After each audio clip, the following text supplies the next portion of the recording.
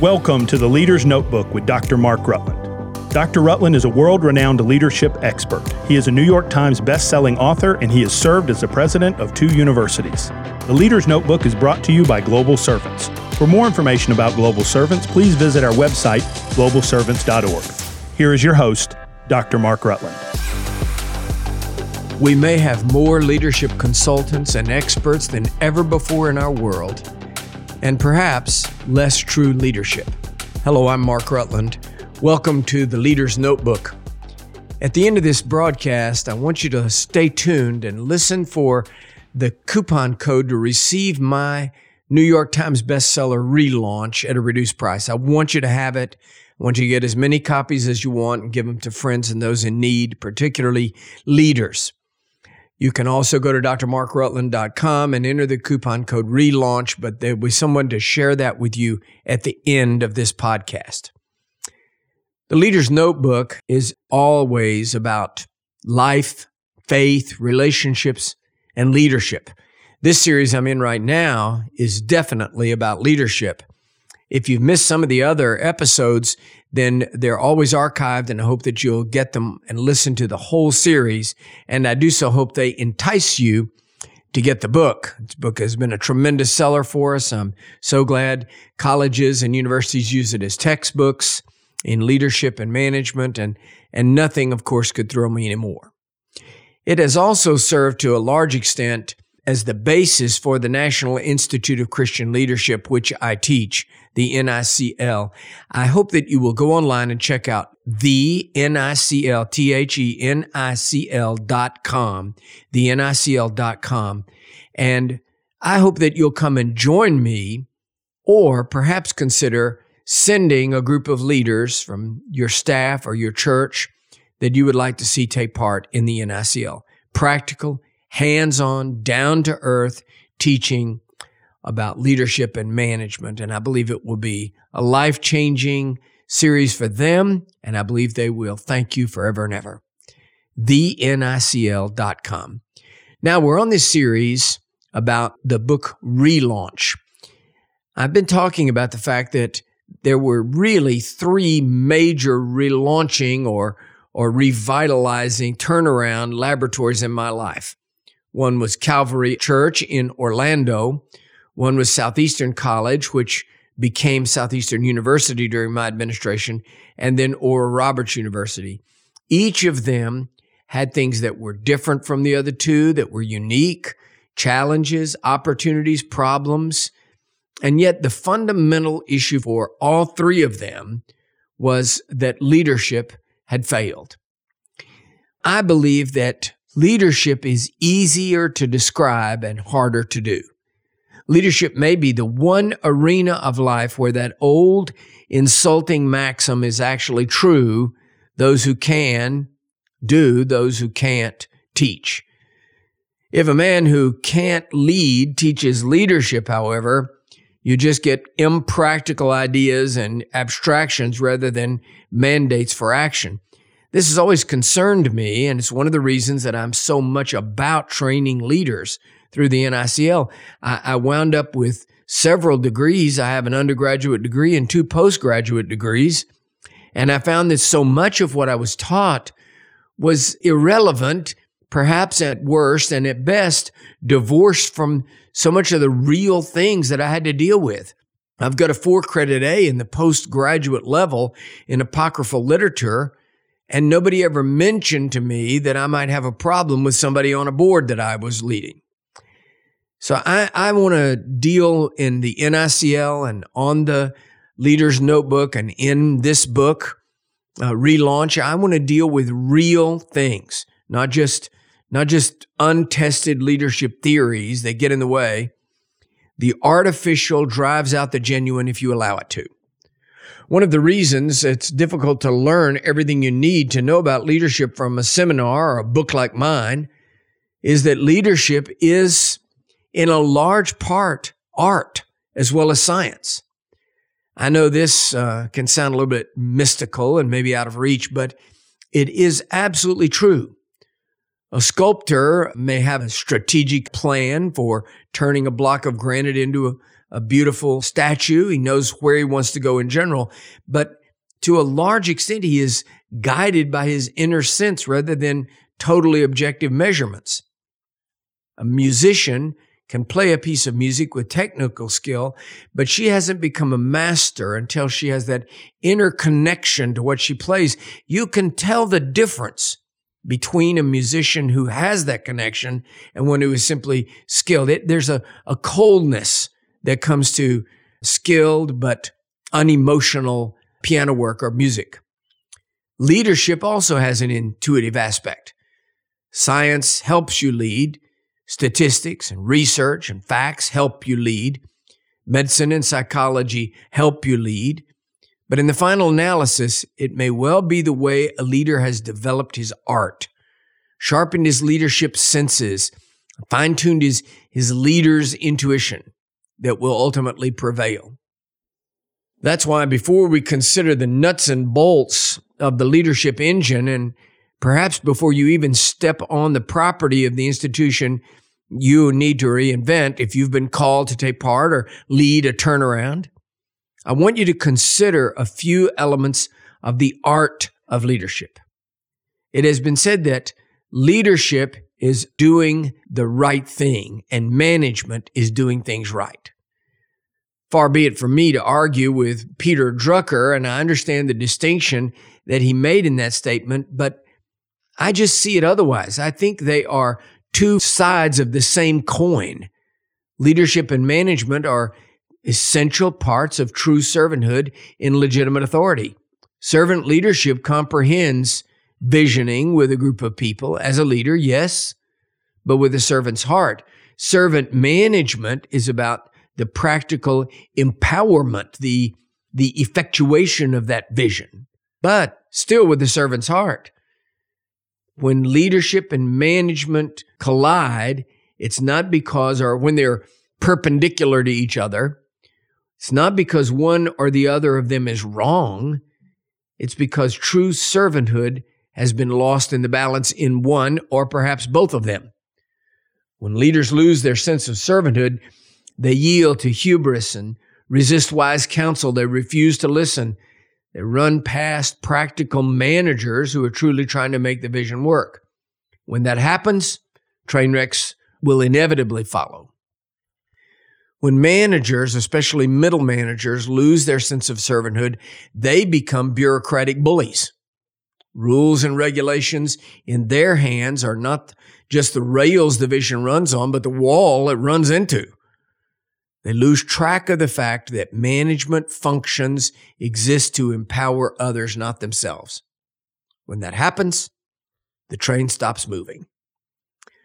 When servanthood surrenders to narcissism and arrogance, rules always trump vision. Regulations are more important than people. Leaders who forget they are servants set booby traps and then gloat when others fall in. The issue is not so much whether leadership is more important than management. The issue is that without the great lubricant of servanthood, the gears will grind against each other and finally grind to a halt. General Eisenhower, who later became President Eisenhower, said, "We're going to liberate France and move toward invading Germany by the summer of 1945. He was at that point making a visionary leadership statement in the service of liberty. Management, all the management issues had to come forward then to make that invasion or liberation vision work. Management had to make sure there were enough tanks and troops and carriers and food and equipment and ammunition and all the rest. They had to figure out which roads were passable. Do they have the right maps? Do they have the right trained tank crews? And do they have replacements ready because the loss is in blood? They have to deal with all of those management issues, but management is not the enemy of the vision. It's the empowering rails that the vision runs on. Likewise, vision is not the opposite of management. If there is no vision, what precisely are we going to manage? The managers who made Eisenhower's vision happen were servants of the vision. Leadership and management exist together only in the spirit of servanthood. When they begin to compete, when leadership and management begin to compete, serving people is lost. Serving people we lead is a challenge because people can be downright weird, cantankerous to deal with, difficult, rebellious. They are unruly, fuzzy at the edges, contradictory, and downright strange. This means that while scientific analysis will help you move 10 million units from Tokyo to Los Angeles, the people who do the moving cannot be made better by science alone. They need fully engaged leaders who know the art, the encouragement, the influence, the power of personhood that is also a fundamental part of leadership. Broadly speaking, leadership is visionary while management is about logistics. Leaders and managers are both vital to the success of any organization. So in a local church, the pastor may dream of expanding the property that they have, paving the parking lot, extending the Sunday school wing, remodeling the auditorium, all of those things, growing the number of people that attend, increasing the revenue. But it is servant managers who figure out how to manage the money to get the resources where they need to be, deal with the volunteers, do the follow-up. So it's not that one excludes the other. One can't exist without the other. The extent to which servant leaders and servant managers sometimes may make one another crazy is in inverse proportion to their comprehension of servanthood. If both are in touch with servant leadership and servant management, the rails will run and the gears do not grind. It's servanthood that is the lubrication of the machine of leadership. The manager's tendency to see things in black and white is an important check on the leader's natural exuberance. A good servant management team, one that listens, that pays attention to detail, that resists the impulse to hinder visionary action, is a great luxury to a high-flying visionary leader as long as he will listen. The servant leader has to be able to hear the management truth, to be able to comprehend and accept institutional reality. He has to communicate that he wants to hear the truth. Indeed, that he demands the truth. Managers have to understand, likewise, that their job is not to stop all the vision or even slow it down. Their job is to make the vision happen. I came across a great quote by Winston Churchill. I really liked it. He said, "We need a lot of engineers in the modern world, but we do not need a world full of engineers." He meant that while we are thankful that planes fly, microwaves work, and cell phones do their duty, all the gifts of engineers are important. We don't tie an organization to vision through engineering alone. We need leaders who have a feel for the human situation, who have developed a people sense that allows them to coach, inspire, cajole, comfort, rebuke, all the things that go with leadership, teach, and to perceive the human dynamic. In short, a leader has to be an artist of the human spirit, not an engineer of logistics. People often speak of building a company or an organization. The building metaphor suggests structures that hold things in place. It speaks of stability and solidity, if you will. It is a comforting metaphor. You work hard to put up walls, and there those walls stand, holding everything in place, holding everything together. A place for everything and everything in its place. We've said it and heard it a million times. But when it comes to a turnaround itself, the idea of a building with all its rigid structures is simply not the most helpful metaphor. When leading a turnaround, the central concept isn't the building of structures, though you will certainly be doing plenty of that, but the management of tensions. Now, by tensions, I don't necessarily mean stress in a negative sense. Our very bodies are held together by tension, the tension of muscle against muscle, muscle against bone, bone against ligament and tendon. It's tension that makes it possible for us to move. Without tension, you'd just be a puddle on the floor. So instead of the metaphor of building an organization, imagine a room, the sidewalls of which are electromagnets, perfectly balanced, equally powerful electromagnets. Theoretically, if you were to throw a handful of iron fillings into the geographical center of that room, they might shift around a little bit in the air until ultimately they find an equilibrium at which they would be suspended in midair by the tension, the equal tension on each side, magnet to the left of them, the magnet to the right of them. They would be suspended in the interaction between those two magnetic fields. A similar equilibrium is what gives shape to a healthy organization. If somebody opens a door in our imaginary magnetized room, or if the air conditioning comes on, the draft or the change in air pressure or whatever, it'll make the iron fillings shift a bit. They move. Everything will be in flux then until those fillings find their equilibrium again.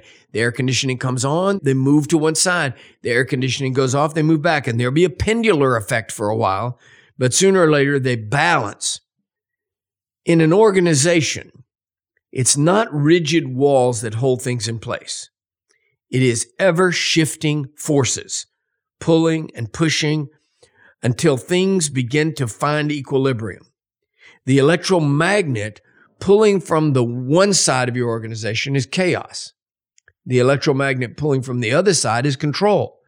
Chaos has all the characteristics of nuclear movement, heat, energy, creativity. All of that happens on the chaos side.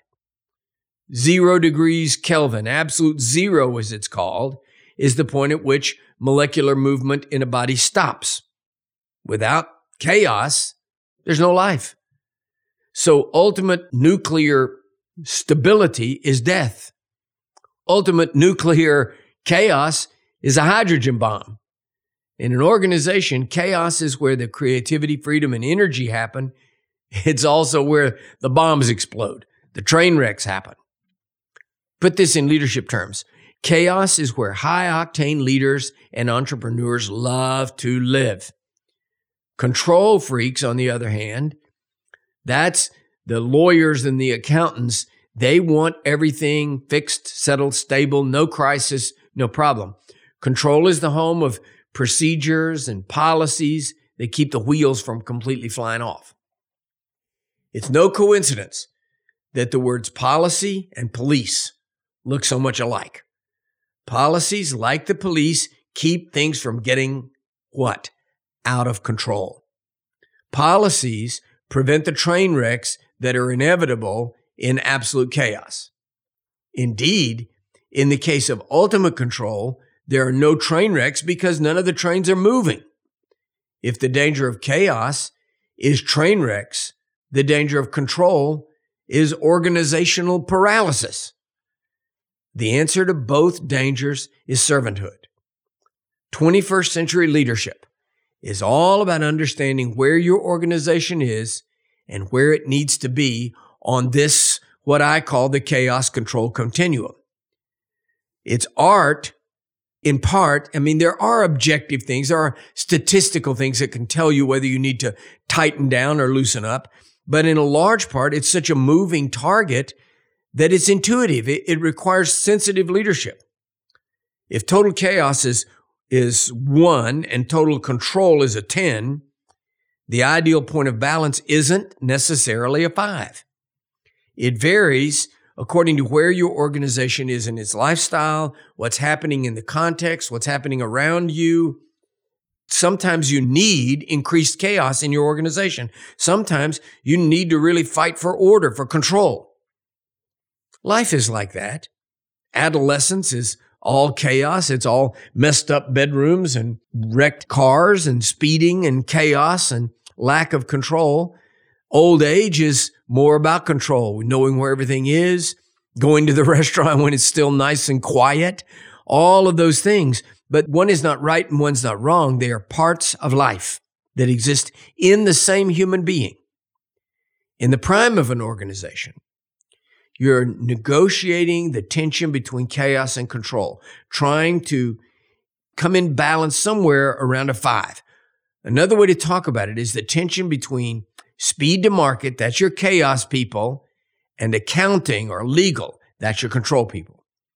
The chaos mongers in the market, they're constantly pushing you to get next year's model out faster. They're your speed to market guys.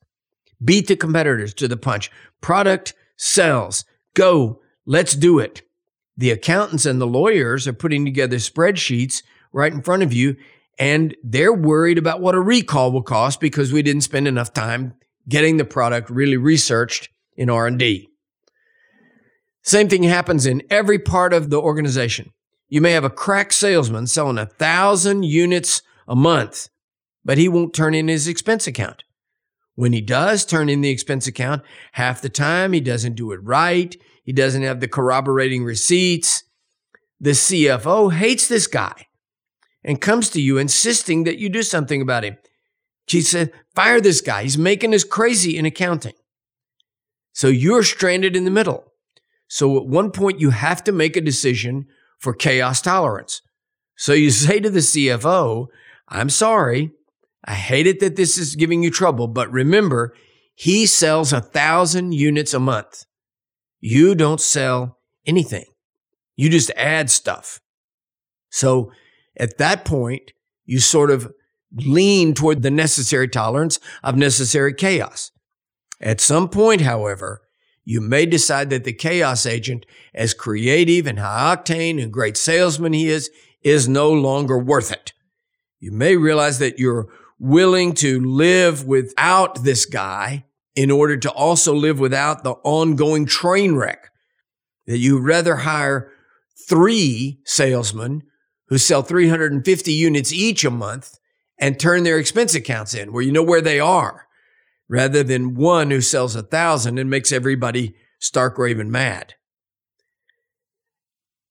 Maybe there's a time in which you have to tell the CFO, we're going to put up with this.